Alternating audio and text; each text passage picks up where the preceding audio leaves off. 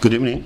My name is Abbas Milani. I direct the Iranian Studies program here, and we have made a firm commitment to start programs on time, whether the latecomers come or not, and so we are going to start.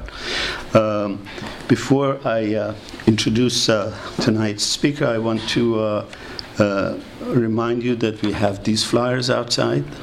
They give you some of our upcoming programs. Two of them are particularly worth remembering. One on November 7th, where we will give the Beta Award to Iraj Pezeshzad, and he will be reading or performing a story. And we have also asked Parviz Sayyad to come and talk about creating the famous role that he created. And then on December 13th, we have a panel discussion on Simin Behbahani, Farzaneh Milani, Omid Behbahani, Bahram Beyzai, Mary Ostobi, and Kaveh Safa, who will be talking about different aspects of Simin Behbahani's poetry and life. That one is on December 30th in the CIMEX auditorium. The event on the Iraj Pezeshzad is in the Alumni Center main reception area. There is also a reception after the event. And then our next talk is Thursday, October 30th. We have Mohsen Kadivar, who is a well-known theologian, now teaching at Duke University. He'll be talking about his criticism of the concept of Velayat Faqih. He has written a book about it, and he'll be talking about it in some detail. So all of these events are in English, including tonight's event. It gives me great pleasure to introduce our speaker for tonight. He is of the new generation of Iranian scholars, or Iranian-born scholars, who are working about Iran and about the margins of Iran and about a very new field of global history. He is one of those young scholars who, while born and bred in the atmosphere of Iranian studies, he hasn't remained in the confines of Iranian studies and keeps threading further and further and doing really fascinating work on what it is now very much a fad in historical and global studies, the notion of global studies and trade routes and how these things are beyond the normal traditions of historiography. He is a Ph.D. from Yale University, trained with one of the better historians of modern Iran, Professor Amanat, whose brother we're going to invite next year to Stanford, next 2015. Houshang will be talking about building the Shahyad Monument. He's arguably the architect of the most monumental monument in the last 60 years. Professor Khazeni is now assistant professor at Pomona College. I read from his student comments that he's a great teacher, but is very hard grader. So we welcome him and hope that he will give us a passing grade.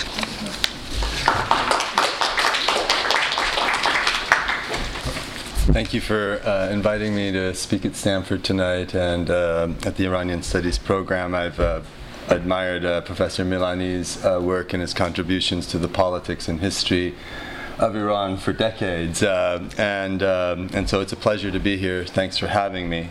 So my talk tonight is on a stone and the history of a stone that I guess we'd normally associate with the American Southwest and really strange jewelry. But who would have ever known that it's a stone, as the name suggests, turquoise or turquoise, that it's a stone connected with the Turks, and that it was mined at mines on the borders of Iran and Afghanistan. So I'll begin with a story. In the spring of 1613, the Mughal Emperor Jahangir dispatched Muhammad Hussain Khan Chalabi, a merchant of gems and other precious objects, to Safavid Iran with letters of introduction and orders to purchase rarities for the royal estate in India. Chalabi met Shah Abbas I in the eastern Iranian province of Khorasan and presented him with a letter from the Mughal Emperor. Most important among the list of items that the merchant was charged to find was quality turquoise. But the Safavid monarch informed him that the precious stone was under royal monopoly and could only be gifted by the Shah himself. Following this pronouncement, Shah Abbas chose one of his personal attendants to turn over 6 bags of turquoise containing 30 seers, roughly 1.5 pounds of ore, to the merchant from India. The Shah included with the gift a letter to Jahangir professing his brotherhood and friendship while apologizing for the inferiority of the turquoise and reporting that the gem was no longer mine as it once had been. On receiving the bags of turquoise, Jahangir lamented that the quality was indeed poor, writing in his memoirs, "No matter how hard the gem carvers and setters tried, they couldn't find a stone worthy of being made into a ring." The gift of turquoise from the Safavid Shah to the Emperor of Mughal India in 1613 was embedded in the tributary imperial networks of early modern Eurasia. Among the post-Timurid Islamic empires of the Near East and South Asia, the Safavids, the Mughals, and the Ottomans, sky blue stone turquoises from Iran circulated widely and became valued as an object of imperial tribute and exchange. It was fitting that Jahangir, whose insatiable taste for jewels was legendary, should seek turquoise from the mines of the Safavid Empire, but his search for the wondrous blue stones of Iran was entwined in the ongoing imperial contention between the Safavids and the Mughals over the Afghan city of Kandahar, an outpost between their empires. Kandahar had been promised to the Safavid Shah Tahmasp I by the Mughal Emperor Humayun, who had been driven from the Indian subcontinent by the Afghans in 1540 and had taken refuge in Iran before reclaiming his empire in India with the aid of Safavid troops. But into the first decades of the 17th century, as Jahangir's merchants set out to find Persian turquoise, the Mughals had yet to relinquish the city. The poor quality of turquoise that Shah Abbas sent when he was merely a few miles from the city of Nishapur and the most esteemed mines of turquoise in the world acquires fuller meaning when viewed in the context of this struggle over the Afghan crossroads between the empires. With the question of Kandahar unsettled, it may well have been that Shah Abbas withheld from Jahangir the choice turquoise from the old mines outside Nishapur. Or may it have been that the famed old mines of gem-quality stones were becoming depleted in the 17th century, as the Shah seems to suggest. A miniature painting that Jahangir commissioned just 5 years later in 1618, representing his dominion over the Indian subcontinent in Central Asia, evokes this gift of turquoise and the unsettled nature of the Afghan city of Kandahar. Drawn by the Mughal court artist Abul Hassan, the illustration depicts Jahangir and Shah Abbas embracing while standing on a globe of the world set against the backdrop of a celestial turquoise sky. A larger-than-life Jahangir balances on a sleeping lion that straddles India and Central Asia, as a diminutive Shah Abbas stands on a delicate lamb being pushed out of Asia. The world-seizing Jahangir appears with a ring of blue turquoise on his right hand, and there we see he has 2 rings of pearls and then a sapphire and a Persian turquoise on his right. To find turquoise entangled in the imperial history of early modern Eurasia is fitting, for, as this talk argues, the stone was an object of imperial interaction, and the early modern turquoise trade flourished through the emergence of Islamic tributary empires of pastoral nomadic origins that moved from the tent to the throne to build imperial cities and become integrated into global routes of trade and travel linking the Near East, Central Asia, and South Asia. turquoise became an imperial stone and color in the tributary economies and material culture of early modern Islamic empires, which negotiated their power with rival states and their own subjects through the exchange and display of regalia and nature's objects. From the lands of the interconnected Timurid, Safavid, Mughal, and Ottoman empires, where turquoise appeared as an object of imperial power, projected in vivid color displays, the stone and its culture traveled across the world. This talk will trace the journeys of turquoise from its remote point of origin outside the city of Nishapur in eastern Iran, across the Near East, India, Central Asia, Europe, and in the end, the Americas. An opaque sky blue phosphate of aluminum and copper formed by nature in rocks below the surface of the earth, turquoise became known as a mineral substance in early modern networks of travel and trade. Found exclusively in desert environments, its deposits were historically mined in a wide mineral-bearing stratum, extending from Egypt through Iran to Tibet, with the most precious stones unearthed from the mines of Nishapur. Turquoise evolved into an object of imperial interaction and exchange among the empires of early modern Islamic Eurasia. By the 16th century, as it traveled from Nishapur through the blue-tiled cities of Eastern Islamic Eurasia and farther to Venice, Paris, and other European markets, it was coveted as a strange and exotic object from the East, becoming associated with the Turks and the trade routes that carried the gem across the Ottoman Empire to Europe. The stone was called pietre turquoise in Italian, and in French, pierre turquoise, or the Turkish stone. As turquoise traveled, something of its meaning went with it. Turquoise was among the tinted stones from Asia that gave substance to the perception of the color blue. Brilliant natural substances, turquoise, cobalt, and lapis lazuli from Afghanistan and Iran were traded across the early modern world and catalyzed the creation of the previously uncommon color of blue as a cultural phenomenon. Turquoise was the color of the sky, and it was color that brought turquoise into demand and defined its culture as an object. Where turquoise reached, from the tents of Central Asian pastoral nomads to the royal courts of Eurasian princes, it left its meanings, prized for the nature of its celestial blue. Turquoise was worn as an ornament and as a jewel adorning rings, cameos, and amulets. It dusted the leather bindings of books. It was inlaid on the surface of shields, bridles, and weapons of war. Ground into powder, it was taken as medicine.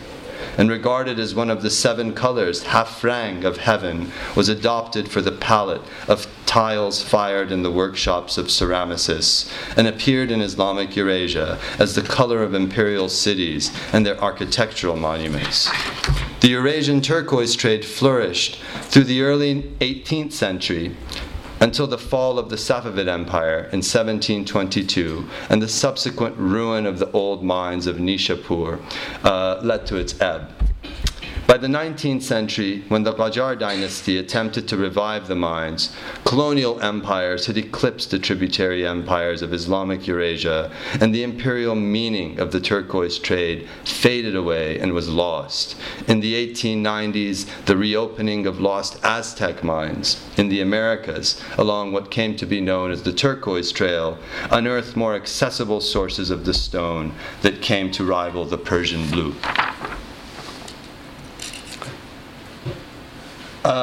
Now, just to say a few words about where turquoise comes from, and of course we're dealing with various levels of time here, and on the deepest level of all is the geological time.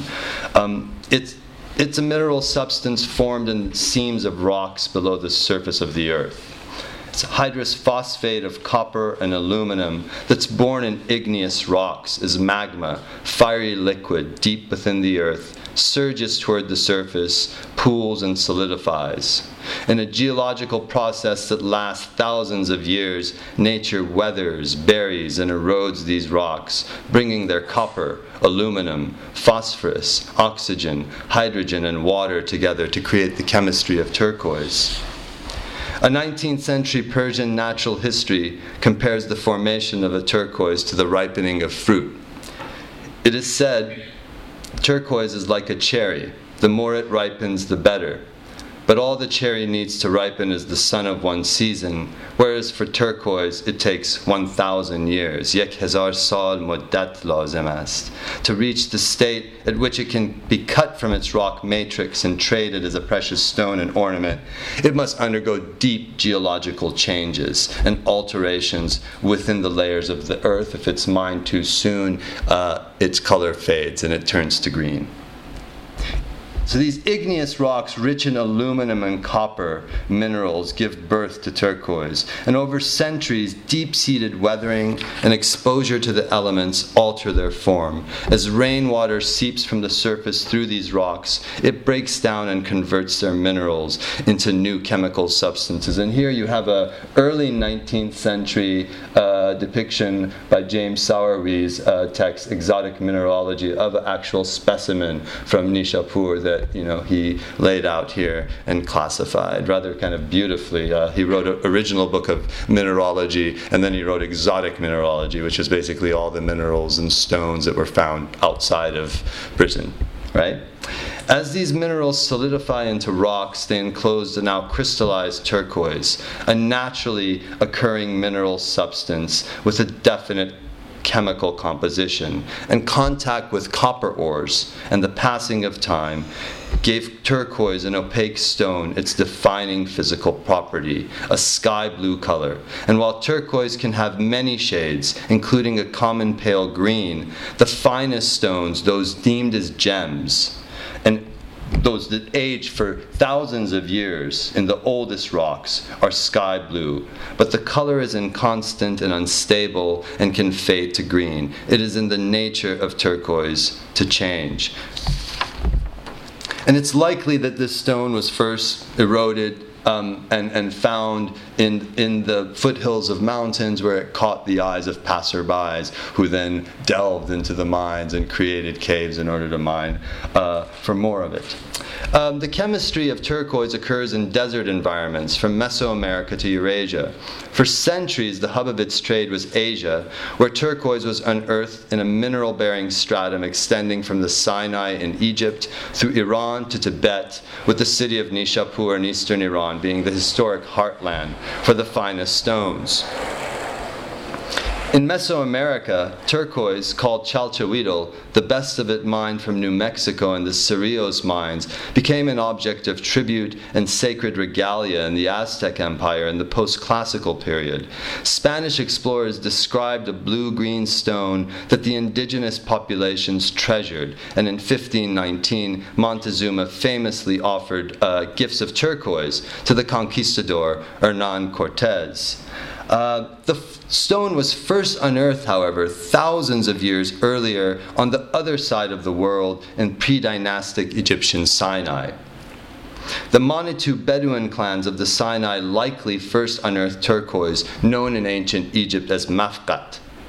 The pharaohs sent expeditions into the Sinai to secure mineral deposits necessary for the monumental building projects that they were pursuing in the Nile Delta, and the workers dedicated the ruins to Hathor, the goddess of the turquoise land, the goddess of turquoise, and built temples in her honor to protect their mining. By the medieval period, however, the geography of turquoise and its trade had shifted to West, Central, and South Asia, to the so-called Persianate world, where turquoise was known as firuzeh. The stone garnered such high esteem there that it came to be the name of victorious dynasties, and of cities and mountains where it was not even to be found. The legendary lost city of Firuzku, or Turquoise Mountain, thought to have been near the blue-tiled minaret of Jam in the Hindu Kush of northwestern Afghanistan, was associated with the stone before the Mongols leveled it in the 13th century. Although there are no major turquoise deposits in its vicinity, northern Afghanistan being known more for the deposits of balas rubies and lapis lazuli from Badakhshan, the sultans of the Ghurid Empire, this was a medieval dynasty, founded and envisioned Firuzku as a city of turquoise. And of course we can take this even back to the Shahnameh, and the idea of the turquoise throne, which Rostam sits upon, and Feridun wants to give desperately to his sons. This is an ancient kind of trope of Persian kingship. The source and inspiration for this now lost city of Turquoise Mountain could be found in the blue stones mined to the west outside of Nishapur. Now, Nishapur is in a vast plain at the foot of the Binalud Mountains in the eastern Iranian province of Khorasan. For more than 1,000 years, these mountains have been the most important source of turquoise in the world. Along with Herat, Balkh, and Marv, the medieval city of Nishapur was among the most important urban centers in Western and Central Asia. It was a thriving oasis and entrepot along the Silk Roads, and a cultural hub that was the birthplace of such Iranian intellectuals and philosophers and figures as the mathematician and philosopher Omar Khayyam and the Sufi poet Attar. In the 12th and 13th centuries, repeated earthquakes exacerbated by the Mongols' sudden conquests of the city in 1221 reduced Nishapur to a modest provincial town from what it had been in its glory days of the Jadeh Abresham. Despite this decline from its former stature, just a few miles north of Nishapur were still to be found the most valuable turquoise mines on earth and the hub of the world turquoise trade. And I've tried to kind of label, oh, not I, but my dear friend Gillian Schwartz, who drew these maps for me. Despite this decline, so it remained the center and the hub of the global turquoise trade. By the 13th century, turquoise was mined in 6 valleys, about 35 miles north of Nishapur, in the villages of Madan.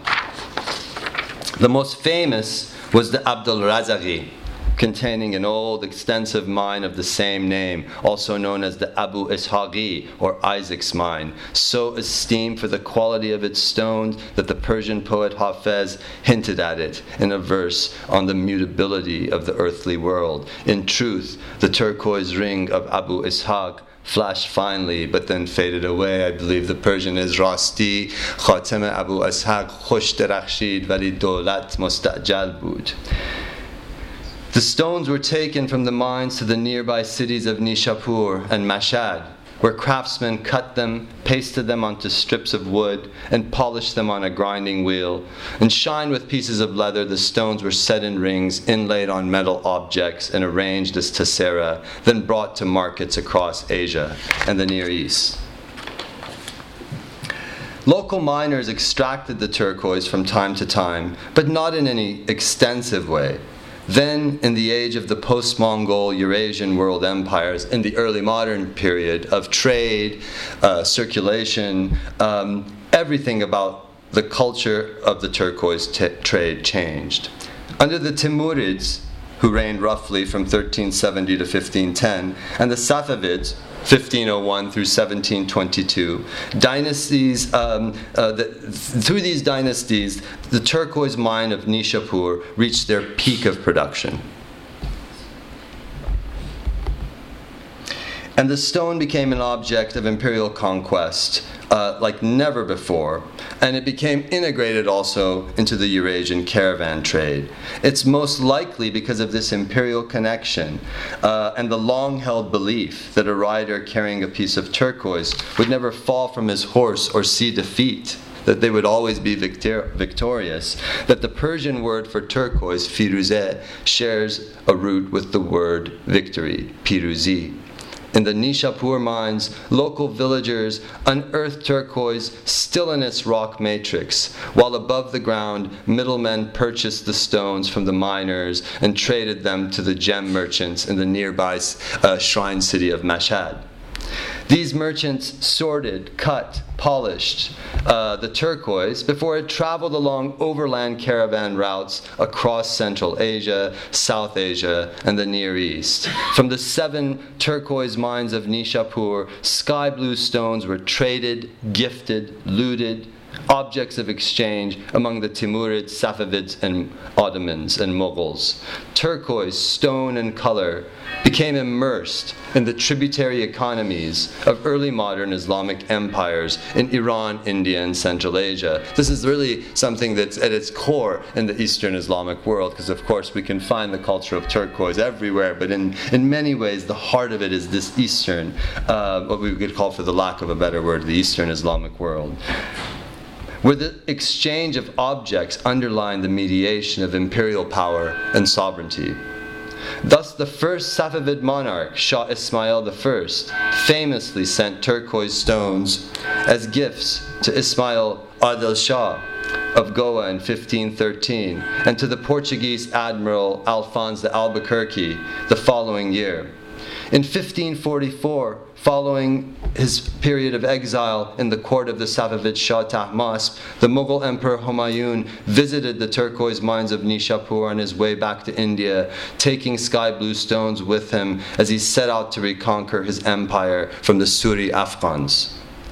The stone also spread through wars and plunder, and here I'll show you some of the goods that were potentially looted after the Battle of Chaldiran in 1514 from Tabriz, and are now to be found in the Topkapi Saray Museum, such as this turquoise encrusted Quran, and one of my own personal favorites, this Safavid Kolakhod that was looted by the Ottomans, again, in the aftermath of the sacking of Ismail's treasury in Tabriz in 1514, where sort of the gunpowder-equipped armies of the Ottomans crushed the wine-soaked mounted archers of the Ghazalbash.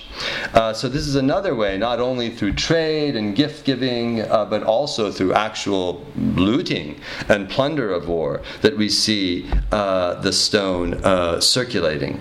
In addition to the physical object, the turquoise trade circulated the culture of the stone. And I think this is where, I think, in some ways, what my project most closely deals with. Objects carry meanings, and as the turquoise traveled, it left its meanings behind.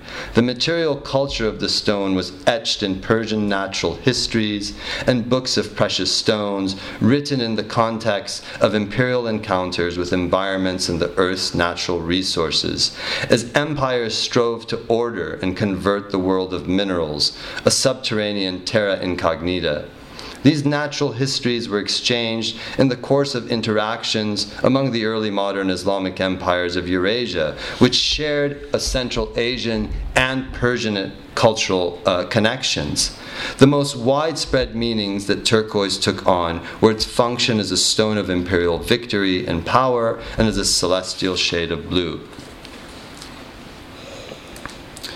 The world of the early modern Eurasian turquoise trade and its meanings can be entered and accessed through the Persian and Islamic genre of the Jawahirnameh, or books of precious stones, sponsored by the Timurid, Safavid, Mughal, and Ottoman empires.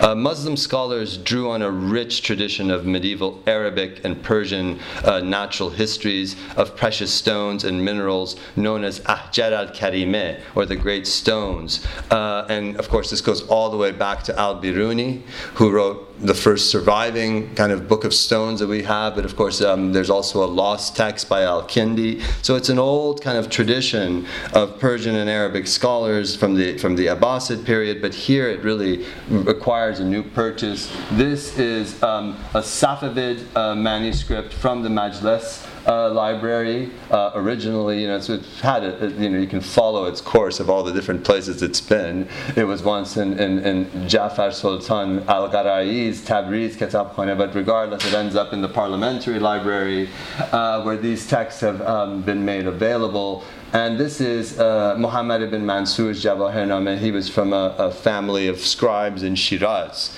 And this is, as far as we know, it was written in 1465 for the Agayunlu, the white sheep dynasties of Tabriz. And this becomes the most widely circulating book of gems among the early modern Islamic empires of the Ottomans, Mughals, and then the Safavids and later the Qajars. And this, you see that I suspect there's some lapis lazuli and gold in the very, very title, and then you get into other versions of the same text that are reproduced over time. And these are the descriptions of the turquoise that I'm laying here before you.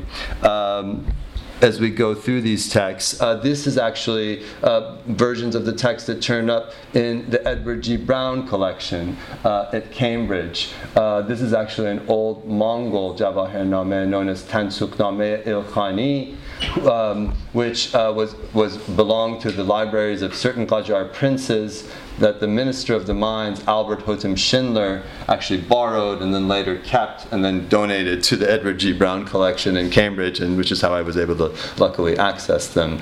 Another amazing one of my own personal favorites, this is Rezale dar Marifat Jawahir, also basically Muhammad ibn Mansur's Jawahirnameh. This was written right after the Battle of Chaldiran, in honor of Sultan Salim. You see the annotation of Holzer's hand right there. And it basically, one of the most interesting ones about this is that it goes on to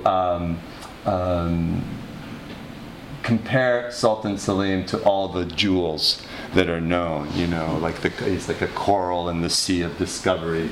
At the end you see he's a Firuz dar Khan Marifat ha, Firuz be jang dar hame ja, Sultan Jahan, Salim Sultan, and that's sort of the end of it. But that's sort of the verses that sort of commemorate at the beginning this book on the knowledge of jewels.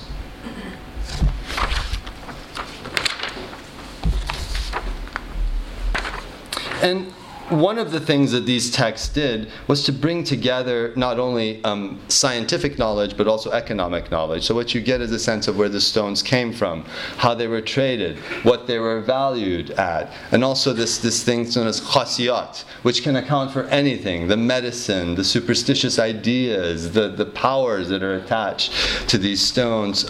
So it's on the one hand very economic and on the other hand very scientific, and by scientific of course it's connected to the world of alchemy here, and the sort of the alchemical planetary associations of gems. Yes? I'm just reading a story about jadeite, also delivered to the Chinese by Muslims, and they say they have lots of powers to sell, jadeite to the Chinese, including luck and improves your sex life. And so is turquoise also accredited with such power? Yes, I'm getting to that, yes. Okay. But it's more, less about sex, more about love. Oh. So to put it that way. Like for instance, if a stone fades, right, and a lover gave that to you, that's a sign of maybe a fading love. Or if you're wearing a stone, and this could maybe tie into sexuality, but if a stone fades, it could be a sign of the health of the wearer. And these are ideas that are attached to the stone as it's being used in Iran, in India, and of course these ideas are transferred to Europe, which also is an interesting thing to think about when we think about science diffusing right from Europe towards the so-called East. Here's a clear chance in which the knowledge of stones, along with the stones itself, is clearly coming from Iran in this case. So, these Jawahirnamehs, and we can talk more about this later, of Ibn Mansur describes precious stones, the Jawahirat of the world, in 20 chapters with turquoise. Turquoise is usually the 8th one that he mentions, and then they get into the so-called felezat, or the metals. And just the first on the list is usually the pearl, which is identified as being found in the islands of the Indian Ocean and the Persian Gulf, Sri Lanka, and perhaps Burma. Although the idea of Burma is very shady at this moment. It's kind of known as the Zirbad.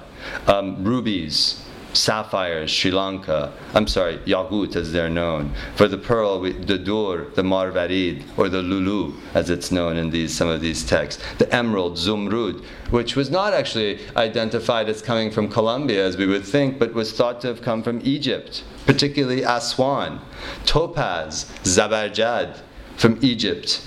Diamond, almas, from India. Cat's eye, ain al-hir, from Sri Lanka, which was seen as like this, the word serendipity comes from the Persian word for Ceylon, Sarandip, which tells you about, just the magical flora, fauna, and minerals and gems that Iranians thought you could find at this magical island. Turquoise, Firuzeh, of course you know where that's from, Nishapur. Carnelian, aqiq.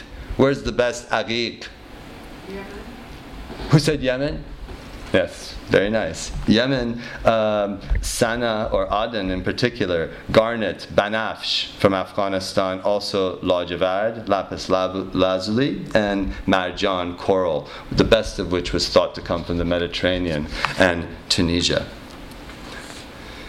Thus, turquoise, moving on here, was embedded in the culture of kingship and empire across Islamic Eurasia, and known as a victorious stone. Actually, I moved ahead too fast there. A victorious stone of conquest. It was three things that it was referred to. First, Hajr al-Ghalabeh, the stone of conquest. Hajr al-Jah, the stone of honor, and then Hajj al-Ain, the stone of the eye, because supposedly at the first moon, at the first thing in the morning, if you were to gaze upon the turquoise, it would make your day auspicious, right? That's the main thing that's connected with the culture of the stone, that it is a lucky stone. The Safavids placed the turquoise mines of Nishapur under direct imperial control. References in imperial history suggest, for instance, that under Tahmasp, the state levied a 20% tax on the turquoise mines, and that the minister, the Wazir of Khorasan, acted as the prospector and overseer of the mines, keeping their accounts as part of the administration of Khorasan. On some occasions, portions of the turquoise stones and dust, khak-e firuzeh, that had accrued in the royal treasury were distributed among the poor, students and people from walk of every life, the ulama, the sayyids. Shah Abbas, however, put the mining and trade of turquoise from the valuable old rock and all its output under royal monopoly. This policy was in keeping with his mercantile tendencies and concerted efforts at establishing control over the empire, its resources, and its trade as a means of expanding the Safavid economy and its export revenues. In doing so, he tried to, in a sense, pursue what we could, for lack of a better word, pursue a kind of a mercantilist monopoly of the turquoise trade. And in the Safavid period, new turquoise mines were open to meet the global demand for the stone.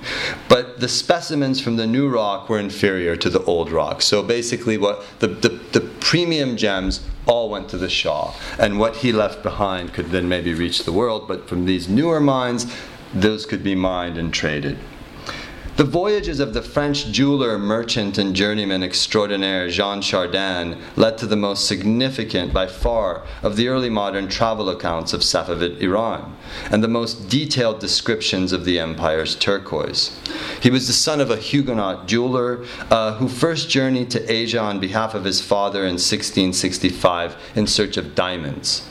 Traveling through Isfahan on his way to India, he gained access to the court of Shah Abbas II, who appointed him a royal merchant and commissioned him to purchase jewels and patterned jewelry based on the Shah's own designs. As might be expected, Chardin's account of his travels, the monumental Voyage in Pairs, which is in many ways still the best European travel account of Iran, surveys in detail the mining and trade of metals and precious stones in the Safavid Empire. In the third volume of Voyage in Paris, Chardin gives an intriguing account of the empire's turquoise mines and says that these are the richest mines in Persia, the turquoise of Nishapur. He describes heaps of turquoises amassed like a harvest in the Safavid treasury, One sees a chamber full of turquoise. The stones, rough and uncut, are piled high on the floor like heaps of grain, and the polished stones fill innumerable big sacks of leather, weighing 50 pounds each. On other occasions, Chardin observed the lavish, extravagant uses to which the Safavids put the stones, as encrusting swords, which then encrusted swords, which the state would give as gifts of honor, or khelat. And in his travels through the Safavid realm in the 17th century, Chardin really encountered a culture of imperial regalia studded in turquoise stones. European printed texts from this era on mining and metallurgy also detailed the turquoise. One of the first of the texts that we have are by Sir John the Mandeville, actually, who wrote a book on, these were lapidary texts, and he described all these various stones to be encountered in Asia. And another interesting one is Camillus Leonardus's text, The Mirror of Stones, Speculum Lapidum, written originally in 1502, which is a description of the nature, generation, properties, and virtues of stones, their various uses. This was very much a scientific account of the turquoise. It talked about its color and its physical properties, and yet it also covers the magical properties of engraved gems and the planetary associations of ring stones, such as turquoise. Writing on the peculiar sympathies of precious stones toward the planet, Leonardus identifies turquoise as the gem of Saturn. A turquoise stone set on a ring of lead, Saturn's metal, was a zodiacal talisman that could affect one's spirits and even cure the symptoms of melancholy. So there you see, again, this kind of medicinal purpose.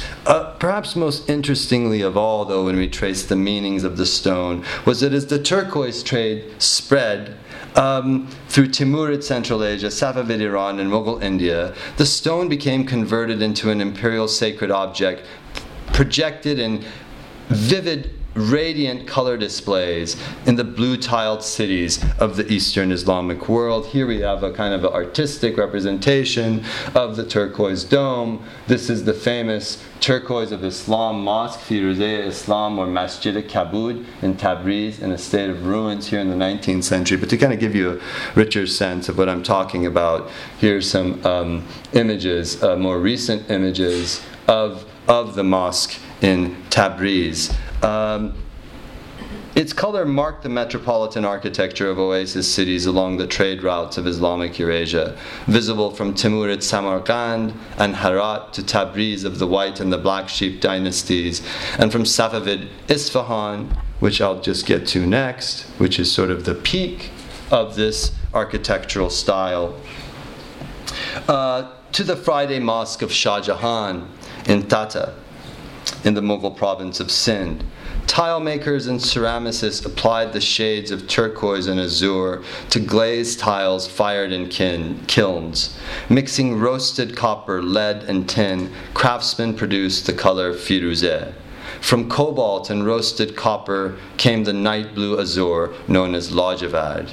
Set on the surfaces of mosques, madrasas, and mausoleums, glazed polychrome tessera, fired in the blues of Islam, connected imperial cities and urban spaces across the Timurid, Safavid, and Mughal imperiums. These imperial cities lay astride the historic overland trade routes that link together the steppes of the Oxus, India, and Iran. In guiding the flow of merchants, pilgrims, and travelers, this chain of trade routes in oasis cities facilitated the spread of goods and commodities through the caravanserais and bazaars of Eurasia. Such trade goods included the opaque blue precious stones of Khorasan, the turquoise of Nishapur, and the lapis lazuli of Badakhshan, as well as the pigmented earths and mineral ores, cobalt oxides, and copper ores that supplied the substance necessary for the blues of Islamic imperial architecture. The use of blue as the celestial shade and unifying color of imperial architecture in Central Asia, Iran, and India closely paralleled the expansion of the turquoise trade. A great number of these monuments were mosques and shrines, and thus as places of pilgrimage, ziyarat, contributed to the expansion of traffic and trade along the crossroads of Eurasian empires. This architecture was visible to the pilgrims and merchants who passed to and from these cities. And again, this was created through the Persian art of ceramics, or kashigari, and it was from cobalt that was actually mined in the village of Qamsar in the mountains around Kashan, that came a deep blue that had the same name as the mineral lajavard. So lapis lazuli in Persian is lajavard, and cobalt in Persian is also lajavard. And cobalt is what creates this darker night blue color, and in the case of creating turquoise, it was roasted copper, iron, and tin that were mixed together and fired in the kilns onto the tiles. And these colored earths were employed on a wide scale in the Timurid imperial architecture of Central Asia. The Timurids were the trendsetters in many ways aesthetically for this vision of a kind of an urban imperial metropolitan capital, and it was from places such as Samarkand, Herat, that this style emanated. By the 17th century, blue ceramic tiles adorned the walls of arches, minarets, and domes of Friday mosques known as Masjid-e-Jame, madrasas, mausoleums, and Sufi shrines. Signature features of this new metropolitan style etched the skyline of cities in blues. The dome chamber, in Persian, gombad, a lofty geometrical interior space that was a microcosm of the world, which you see right here in the Masjid al-Shah, in the Maidan and Naqsh Jahan, or the pattern of the world in Isfahan. This is the interior courtyard. The minaret from which was sounded the call to prayer, the arched gateway, or the pishtag, and the barrel-vaulted chamber Ivan, which led inside the structures, and the intricate honeycomb corbel vault Mogharnas that pleased the eye. Thus, from its distant point of origin, in mines on the eastern marches of Iran, turquoise emerged into an emblematic object of inter-imperial exchange among the tributary empires of Central Asia, South Asia, and the Near East. The stone's trade and its culture peaked in the reign of the Safavid Empire, but then fell fast. In 1722, a tribal rebellion originating in Kandahar, the so-called graveyard of empires originally, although no one brings the Safavids into the conversation, an object of Indo-Persian contention in the 17th century, as you recall, toppled the Safavids. A tribal rebellion and movement of the Ghalzai Pashtuns of Kandahar, led by Shah Mahmud Hotaki, marched on Isfahan, laid the Persian capital to siege, and ended the Safavid Empire for good, with ruinous consequences for the turquoise trade. With the state no longer in control of the turquoise industry, standards were forgotten, and the most valuable mines of the old rock, Madan-e-Qadim, were abandoned and fell into ruin.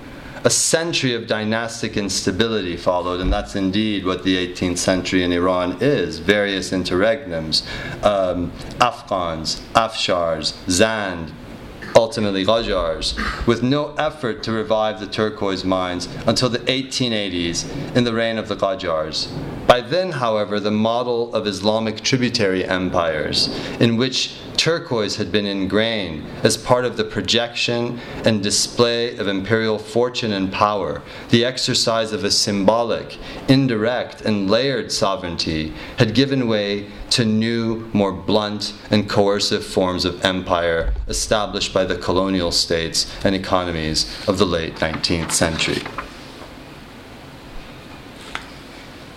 The 19th century gold rush and global quest for precious metals and stones transformed the Eurasian turquoise trade.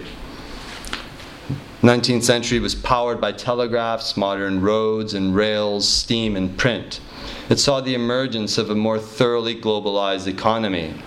The The increased supply of and demand for gems, as well as more rapid means of transporting them that link together geographical spaces as never before, brought precious stones into mass consumption.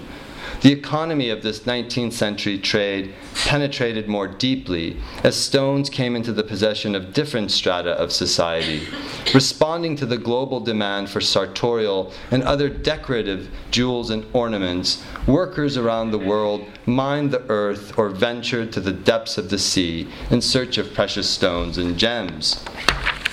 Empires and prospectors rediscovered and attempted to restore ruined turquoise mines, seeking to reclaim desert nature and profit from the stone's global commerce. In the 1840s, following on the heels of late 18th and early 19th century European exploration of ancient Egypt's ruins, monuments, and environments, a Scottish cavalry officer, Charles MacDonald, set out to reopen the Sinai turquoise mines. He moved out to the land of turquoise with his family, built a house of stone, enlisted local Bedouin, whom he equipped with gunpowder for mining, and strove for years to revive the buried mines of the ancient Egyptians. Actually, the stones faded from blue. They weren't as blue as the Persian ones, and he died penniless in Cairo after basically selling his giant collection of archaeological what's the word? His collection of archaeological ruins that he'd gathered as an Egyptologist. News of the demand of the riches of the earth and discovery of vast mineral wealth worldwide also rekindled the interest of the Qajar dynasty in the turquoise mines of Nishapur.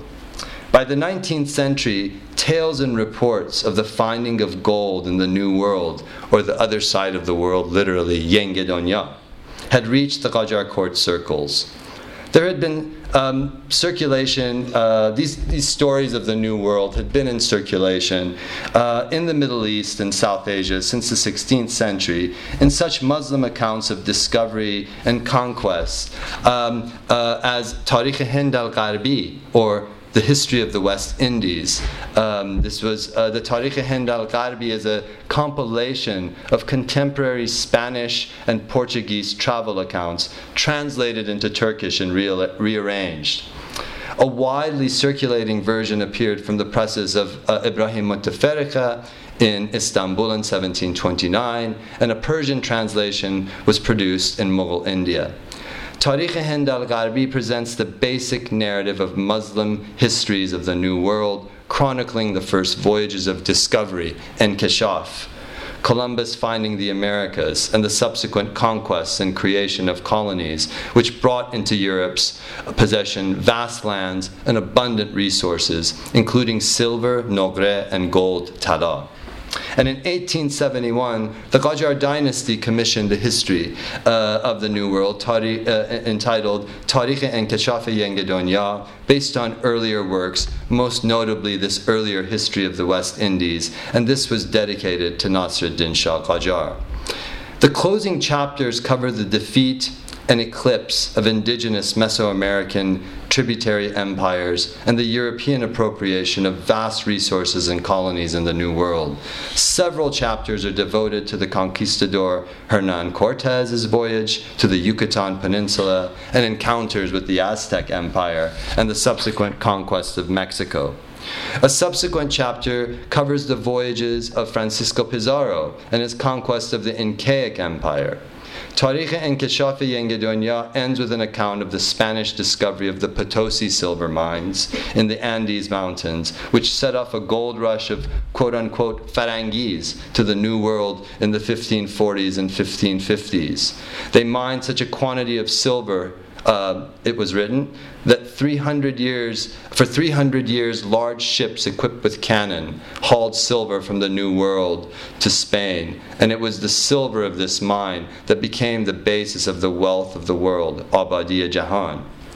Although the Qajar dynasty had no aspirations to a world empire and was vexed just simply to govern and administer its own provinces, tales of the New World and its abundant natural resources gradually led it to make more assertive efforts to reclaim, extract, and export the mineral wealth that lay below the soil of Iran. Since the mid-19th century, news of the Americas had also appeared in Persian newspapers and gazetteers that wrote about the gold rush in California. In the early 1850s, the lithographed Persian imperial gazetteer, Ruznameh Waqae Ettifaqiyeh, ran stories of the discovery of vast mines of gold, tala, in California. It was reported that people from all around the world, including immigrants from China, were flocking to the state in search of gold. And in an 1852 edition of Ruznameh Waqae Ettifaqiyeh, the discovery of gold in the Sierra Nevada mountains is led to American imperial expansion westward. It writes, the government of the United States of the Northern New World, Yenge Donyay Shamal, was always seeking to conquer land, Mamlakat Giri. And since it was discovered that in California, since gold was discovered in California, which had for some time belonged to the people of Spain in Mexico, it is now part of the country of the Northern New World. The Tarikh Montazam Nasiri further details the gold rush in a section on events on Amrika, announcing that an engineer in the New World has unearthed a gold mine, Madan Talai, on the banks of the Salarmanto, which we take, of course, as the Sacramento, in the San Juanique Valley, the San Joaquin Valley, and from all directions people came to California. Tales like these of the gold rush in California and earlier New World bonanzas printed in the 19th century, Persian histories, newsletters, and gazetteers spurred the Qajars to explore and utilize the mineral resources of Iran. Becoming conscious of a global quest for precious minerals, the Qajar state strove to recover and reclaim the once famed turquoise mines of Nishapur. And these can be traced through a particularly interesting account, a lithographed history of Mashhad and Khorasan known as Matla' Shams, the land of the rising sun, that was written under the auspices of Muhammad Hassan Khan Sani-e-Dawla Etemad Saltaneh, who was Nasiruddin Shah's dragoman in royal attendance and minister of publications, quite a prolific. Certainly we know he didn't write all of it. He had help. But left behind a major body of texts. And it is through this text that I first stumbled onto the turquoise mines. And it was written in 1882 to commemorate the Shah's second pilgrimage, Nasiruddin Shah's second pilgrimage to Mashhad. And thus, this second pilgrimage to Mashhad in 1882 becomes the point for commemorating, for revitalizing and reclaiming the turquoise mines of Nishapur, in a way to kind of bring its output to the global market. Because before that time, the Qajars were willing to just farm out the right to the turquoise mines to the highest bidder, who and then farmed it out to the local villagers of the Madan. Right? And now this is an effort to sort of bring it further under state control. And what happens in line with this policy is that Mirza Ali Qoli Khan Mukhber Dawla, a Dar al-Fanun educated minister of the sciences and mines, acquired a 15-year lease of the mines, while Albert Hotem Schindler, who I mentioned earlier, having found his books of jewels, who was the Persian minister of telegraph since 1876 and a major Orientalist, probably the most talented of the Persianists, in a way that Brown even looked up to him, was appointed the director of operations and given the task of monopolizing the turquoise trade on behalf of the state. And what's interesting is that he worked with Etemad Saltaneh to essentially write a report of the mines that appeared in Persian in Matla' Shams. And interestingly enough, the sources for this account, as well as their own treading around the mines of of the Nishapur turquoise region was Jawahirnames, and they were referring to again, so there's a continuing of a genre, but now it's a printed 19th century genre that's also now influenced by kind of European developmentalist printed geographical ideas. So sort of this more Persian style of writing about stones, encountering a kind of a new 19th century way. And of course, Madla Shams makes it very clear, of course, they all like to begin with the color of turquoise. It's the most important quality. The color of turquoise is the color of the sky, range asamani. Not the sky that touches the horizon, where the earth and sky meet, but the very top of the sky, Samt al-Ras. The color was entwined with another more ineffable characteristic referred to in the language of the jewelers and the hakakan, the jewel cutters, as the stone's zot, a quality and a beauty that only experts could see and that words could not explain. Put simply, if a turquoise did not possess zot, it was seen as flawed. In the newer mines, on the other hand, turquoises of great beauty and size were found, but their color soon faded away. The general tone of Madla Shams, as it depicts the mines of turquoise, is that these mines are lying in a state of ruin and far from what they had been during the reign of the Safavids. A number of attempts were made to clear them, and this includes the Abdul Razaki mine, which finally collapses in the late 19th century.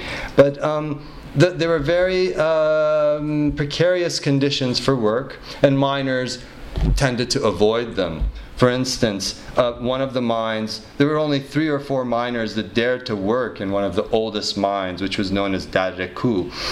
They actually had a nickname for it, which was called Pol Sarat, or a bridge in hell, because it was so eerie and scary to have to go into there and come out and dig for turquoise stones. I mean, your survival wasn't necessarily assured, even though these weren't very deep mines. They had fallen into disarray. All the galleries that the Safavids had built to allow for ventilation, lighting, they had fallen into disarray and had crumbled because of the use of gunpowder.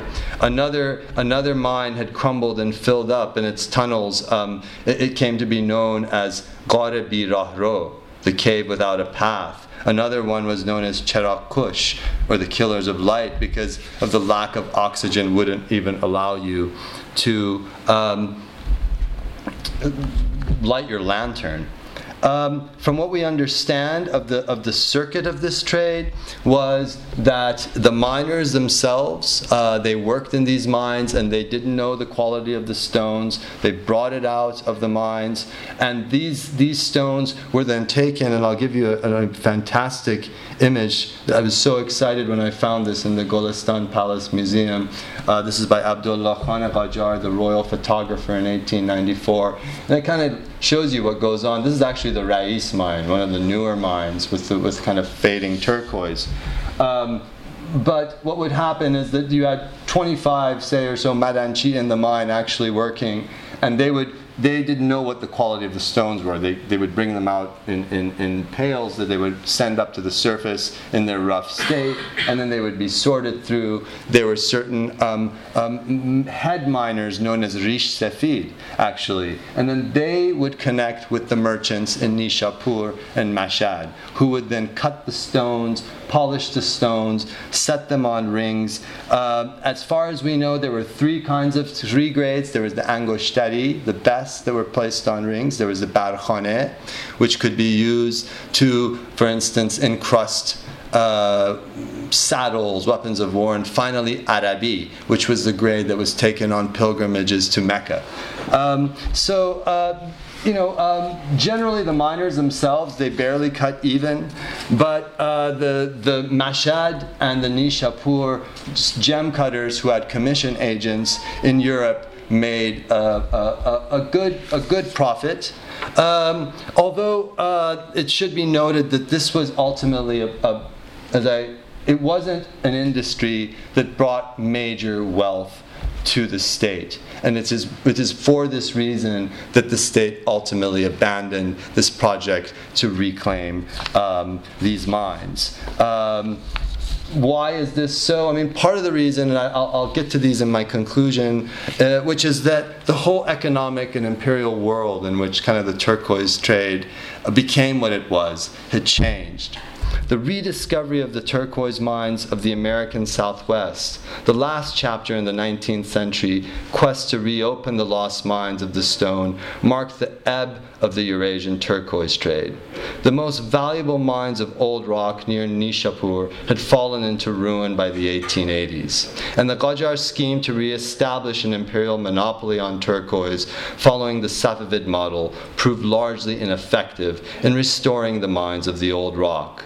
The old Abdul Razaki mine, with the most brilliant turquoise known in the world, lay ruined and abandoned, as newly opened Persian mines supplied the market with stones of the fast-fading new rock, and the flawless sky-blue stones of Nishapur were rarely to be found. The recently uncovered turquoise mines in the American Southwest were opened up also here commercially for the first time, offering an alternative source of unfading blue stones that transformed the patterns and meanings of the global turquoise trade. The discovery of turquoise deposits in the New World meant that the mineral compound was not so scarce as to be found only in Iran. This substance was in rocks and strata of very similar composition on the other side of the world. Turquoise became more common, no longer a rare and peregrine stone exported from the distant east. Along the way, its material culture as a sacred object of sovereignty and imperial exchange, and as the color of the urban architecture of Eurasian empires moving between the steppe and the stone, the steppe and the stone faded away. I think this is a rather telling picture of the blue ruins of the Turquoise of Islam Mosque 400 years after its construction. This is by Luigi Montabone, also from the Golestan Palace. Of course, this mosque is now known as Masjid-e-Kabud, or the black and blue, or the bruise mosque. And in some ways it refers to the darker blue, but also, I mean, it's clear that this is sort of the debris of a world that is no longer. So, by way of just conclusions, I'd like to offer three short ones. The first is that what can we learn about the story of turquoise through the story of turquoise? One thing I hope, and Professor Milani suggested this in the beginning, in the introduction, was that the tangled threads of the histories of the world regions we call the Middle East, Central Asia, and South Asia. This account breaks away from the familiar and overarching, over-anticipating narrative of the gunpowder empires, marking the beginnings of the transition towards becoming bounded and separated national territories: Iran, India, Afghanistan. Central Asia, South Asia, and the Middle East, as viewed through the history of the turquoise and its trade, are regions open to the world, the setting of interlinked Eurasian empires that were a point of origin in the export and transfer of peoples, commodities, and ideas across the globe. The second conclusion, and related conclusion, concerns what is commonly referred to as the European age of exploration and discovery and revolution in trade. Asia and the Middle East, as I've tried to suggest, were not simply a distant Orient ripe to be explored and discovered by European trading companies and empires, not a mere colonial outpost and periphery to be influenced, conquered, and taken from the outside. This is sort of my problem with the Emanuel Wallerstein kind of view of which peripheralizes non-Europe in its account of world history. The early modern Eurasian turquoise trade was fostered through the emergence of Islamic empires of pastoral nomadic origin that moved from the tent to the throne. These were indigenous empires that encountered environments and mined resources that built imperial cities and urban spaces that became integrated into routes of trade and travel, linking the Middle East, Central Asia, South Asia with the wider world. And finally, while making a claim for the buoyancy of the economies and empires of early modern Eurasia, it is clear that by the arrival of the 19th century, something significant had changed. And it is here that the history of the turquoise trade parallels what has come to be known as the Great Divergence, or divergence theory. By the turn of the 19th century, European imperial access to colonies and resources from the New World suddenly broke the commensurability and equivalence that formerly existed between Asian and European economies into early modern times. Shifts in the structures of Eurasian empires and global economic exchanges from the early modern to the colonial periods are important to take into consideration here. First, the imperial shift. The eclipse of Eurasian tributary empires. These were vast, multi-ethnic imperiums that ruled through the collection of tributes and revenues from subjects and satellite kingdoms absorbed into the empire through a layered sovereignty. The eclipse of these Eurasian tributary empires by colonial empires and their more blunt and coercive measures of rule that did not have to do with the display and the projection of an imperial aura and power, but the blunt force to be able to go out and get what it wanted. And finally, also the Asian economic shift from the export of luxuries to the export of raw materials. In the case of Iran, we see here the shift from Iran as an exporter of luxuries such as silks, textiles, and precious stones to raw materials such as opium, tobacco, and finally oil, which completely alter the dynamic of its relation to the global economy. Tashakkur.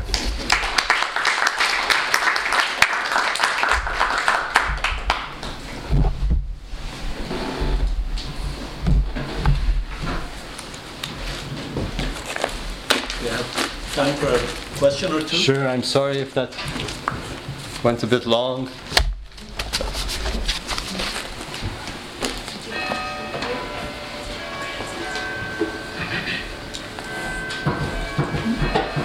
Yes. So, besides this precious stone, what other resources or natural resources where commodities or that would serve the currency of revenue for the court and the administration of its governance? Sure. Because you focused on this one precious stone. Mm-hmm. I'm curious to know what other raw materials or resources in parallel were also in consideration, and to what extent were they subject to the same fate? Absolutely. As this. Well, the main ways in which I think this tributary economies functioned was not through just these sort of luxuries and these symbolic gifts, also through agricultural goods, right, where they were produced. Or, you know, when you go to the Bakhtiari, they were actually divided according to the number of sheep that they had to give to the Safavid state. So you have agrarian and pastoral goods, which are at the center, right, as you can imagine, that actually feed and are the backbone of the empire. Now, but to get to these stones and metals and these kinds of commodities, and water is actually another thing that we should think about. Of course, there's the major project in which Shah Abbas actually tries to divert the Karun River to flow into Zayan Darud so that Isfahan has more water. So there's these sorts of projects being pursued as well. It's unsuccessful, by the way. But as far as metals, for instance, like Iran has copper, silver, iron, but these were mined very ambivalently. Largely, I think, because, first of all, the flow of silver is coming in, right, beginning in the 16th century from the West. And so they're getting silver from there. They're sometimes getting it from Japan. So they have no interest in really, they're very ambivalent miners of metals of this sort. Right? So the metals, and they have no interest in that. Now, but that's a certain kind of bullionist way to look at, you know, how they value their metals, right? Because, you know, the fact that they don't, or their mineralia of their empire. So the economic historians that have worked on this, and you know, I can just cite scholars such as Willem Floor and Rudy Mattei, are all right on this. That this is a very ambivalent state in terms of how it mined its metals. Now, They may not have been interested in copper, but they were interested in the flowers of copper.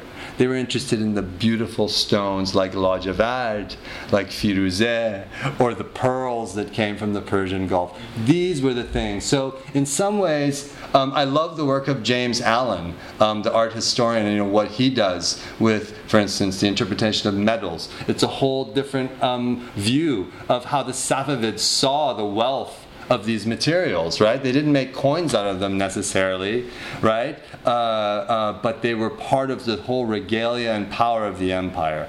Also, though, I should say that there were certain parts of the economy that were monetized, like large-scale silk trade. For that kind of commercial economy, you needed that. You needed coins and you needed coinage. And of course, the whole minting of the coin too, right? The khutbeh. All of this has a sort of a symbolic, also that sort of revenue system in terms of has a kind of a symbolic element as well. To what extent were they limited by the technology that's required to mine into these natural resources and assets? Because the pictures you depict of the miners, it looks like, okay, this is something that they were capable of doing. But perhaps if you were going after copper or silver, that could be. It would require something beyond what was available to them. And when was it? So a second related question is, at what point, if any, was there signs of concessions actually to mine these? To mine these things were conceived of, and did it go back as far back as the Safavid era? You mean concessions? Concessions to Europe? Yeah, concessions to foreign entities or foreign groups that would make these investments, or did that really begin mostly in the Qajar period? The age of concessions, right? That you're talking about the Nasiri period, kind of clearly. But there is this mysterious reference, and I was not able to identify who. It might have been one of the Shirleys.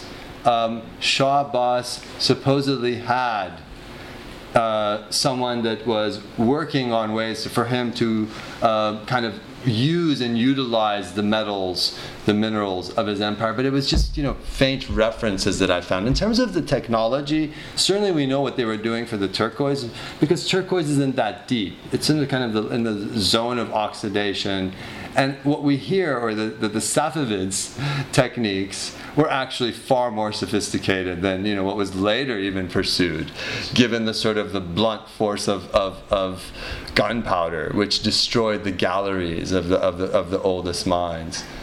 But yeah, that's an interesting question. Okay.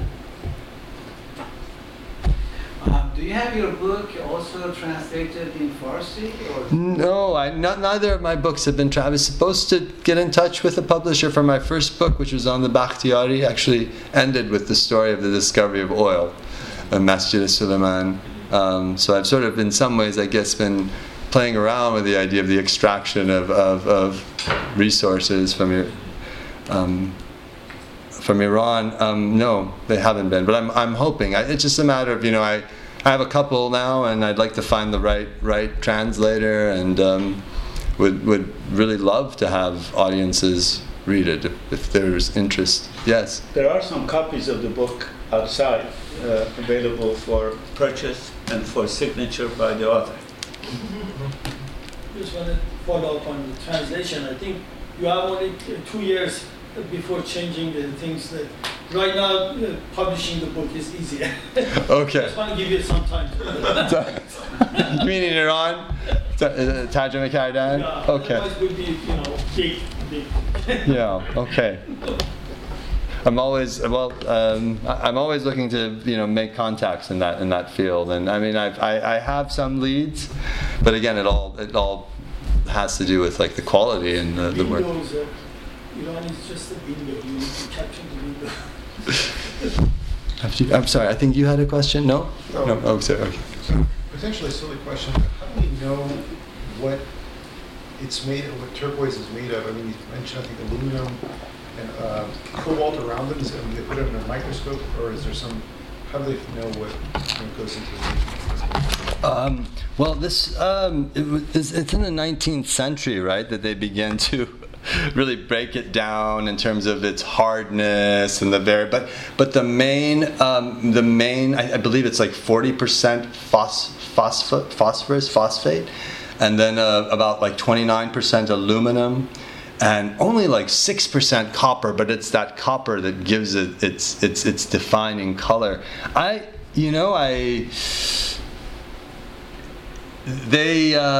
you read the Jawahirname literature, that sort of knowledge isn't in there. What they talk about are the four elements of earth, fire, water, and air, and how all of these elements sort of emanate from there. Now, once you get into the 19th century, maybe even the late 18th, but particularly the 19th, you have that early modern kind of mineralogical metallurgy texts, which are coming out of the early modern Europe, right, that I showed you a glimpse of. And they're kind of caught in these two worlds. They're, on the one hand, interested in Newtonian ideas about how everything's been so clearly defined, and on the other hand, they're caught in the romance and sort of the mysticism of these Persian texts, which are scientific, but they're rooted in this idea of the ajaib, the ajib, the strange and the wonderful things in the world. But it's only in the 19th century that you start reading about what happens if they burn a turquoise or put it under a microscope, and it's that moment where, and one could say it's in that moment when that knowledge is found out, right? That the mystery of this sort of regal stone is in some ways lost. I don't know. But I first ran into that kind of detailed information in the 19th century. Although, however, we have in these texts on Kashigari or on because some of these gem books have like appendums at the end, and in those they talk about the different kinds of minerals you need, as I mentioned, like cobalt and copper, to go into creating these colors, right?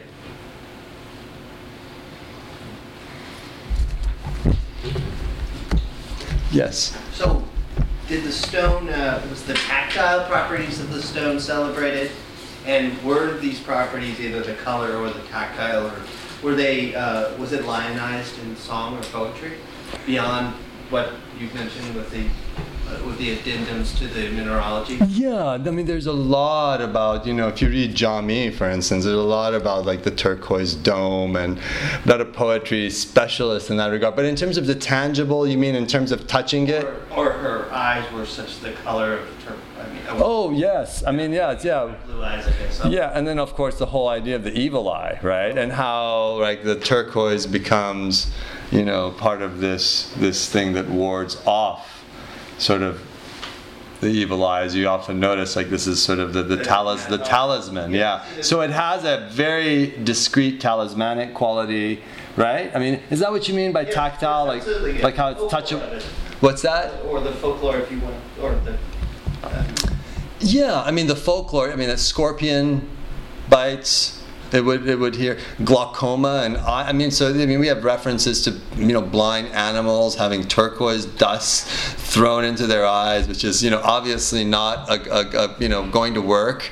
But there are these that's as I said, it's often tied to notions of curing melancholy. It even turns up in The Merchant of Venice, if you know that passage. Yeah. That's funny. But yeah, thank you. One other question? My question was, according to Islamic or Persian belief, what's the spiritual value of turquoise? I guess it's similar to this question, because although gold and almas, diamond, or totally, they're not haram, but they're makruh for men, Muslim men. But all the ulamas, they all wear the turquoise. Even Khatami always was wearing. Absolutely, and they have the aqiq on the other one, right? Yes. It has to do, what I would suggest, with this idea of good fortune and luck and a kind of the power of piruzi, believe it or not, right? I mean, even a Sharia-minded jurist, that's the interesting thing, could adhere to some of these sorts of ideas about the astral powers of gems. not to mention the tasbih beads, which are often also, right? Yeah, made of certain kind of stone. Made of different, stones, Could you repeat what kind of turquoise you take on a Hajj? If you go on the Hajj, or if you go to Mecca, you take a certain kind. Oh, those are just different grades. So, like for instance, the premium grades, and this is also how you buy it, right? I mean, when you go to the mines, if you want to get you can get a stone that you identify as a really beautiful stone that you can make a ring stone out of, angostar, which is called angoshtari. And you usually buy these by the piece.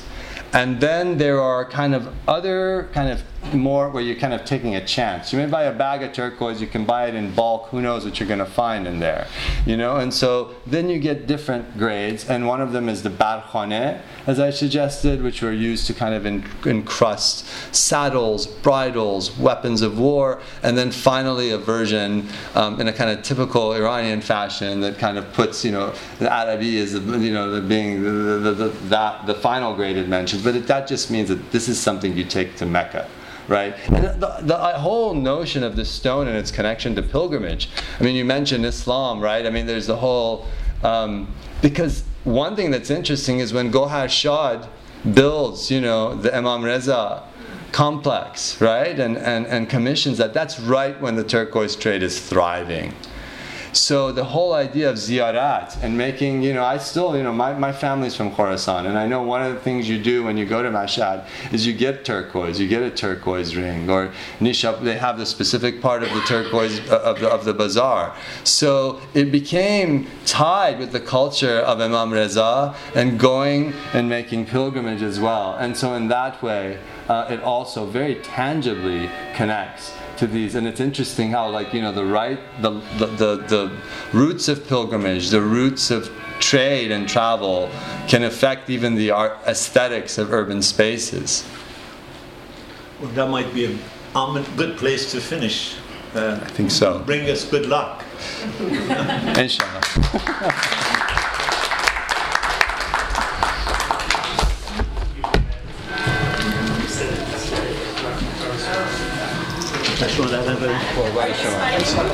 Yes, I'll sign them. Should I come out? I'll come out there and sign them. Let me just put these things around.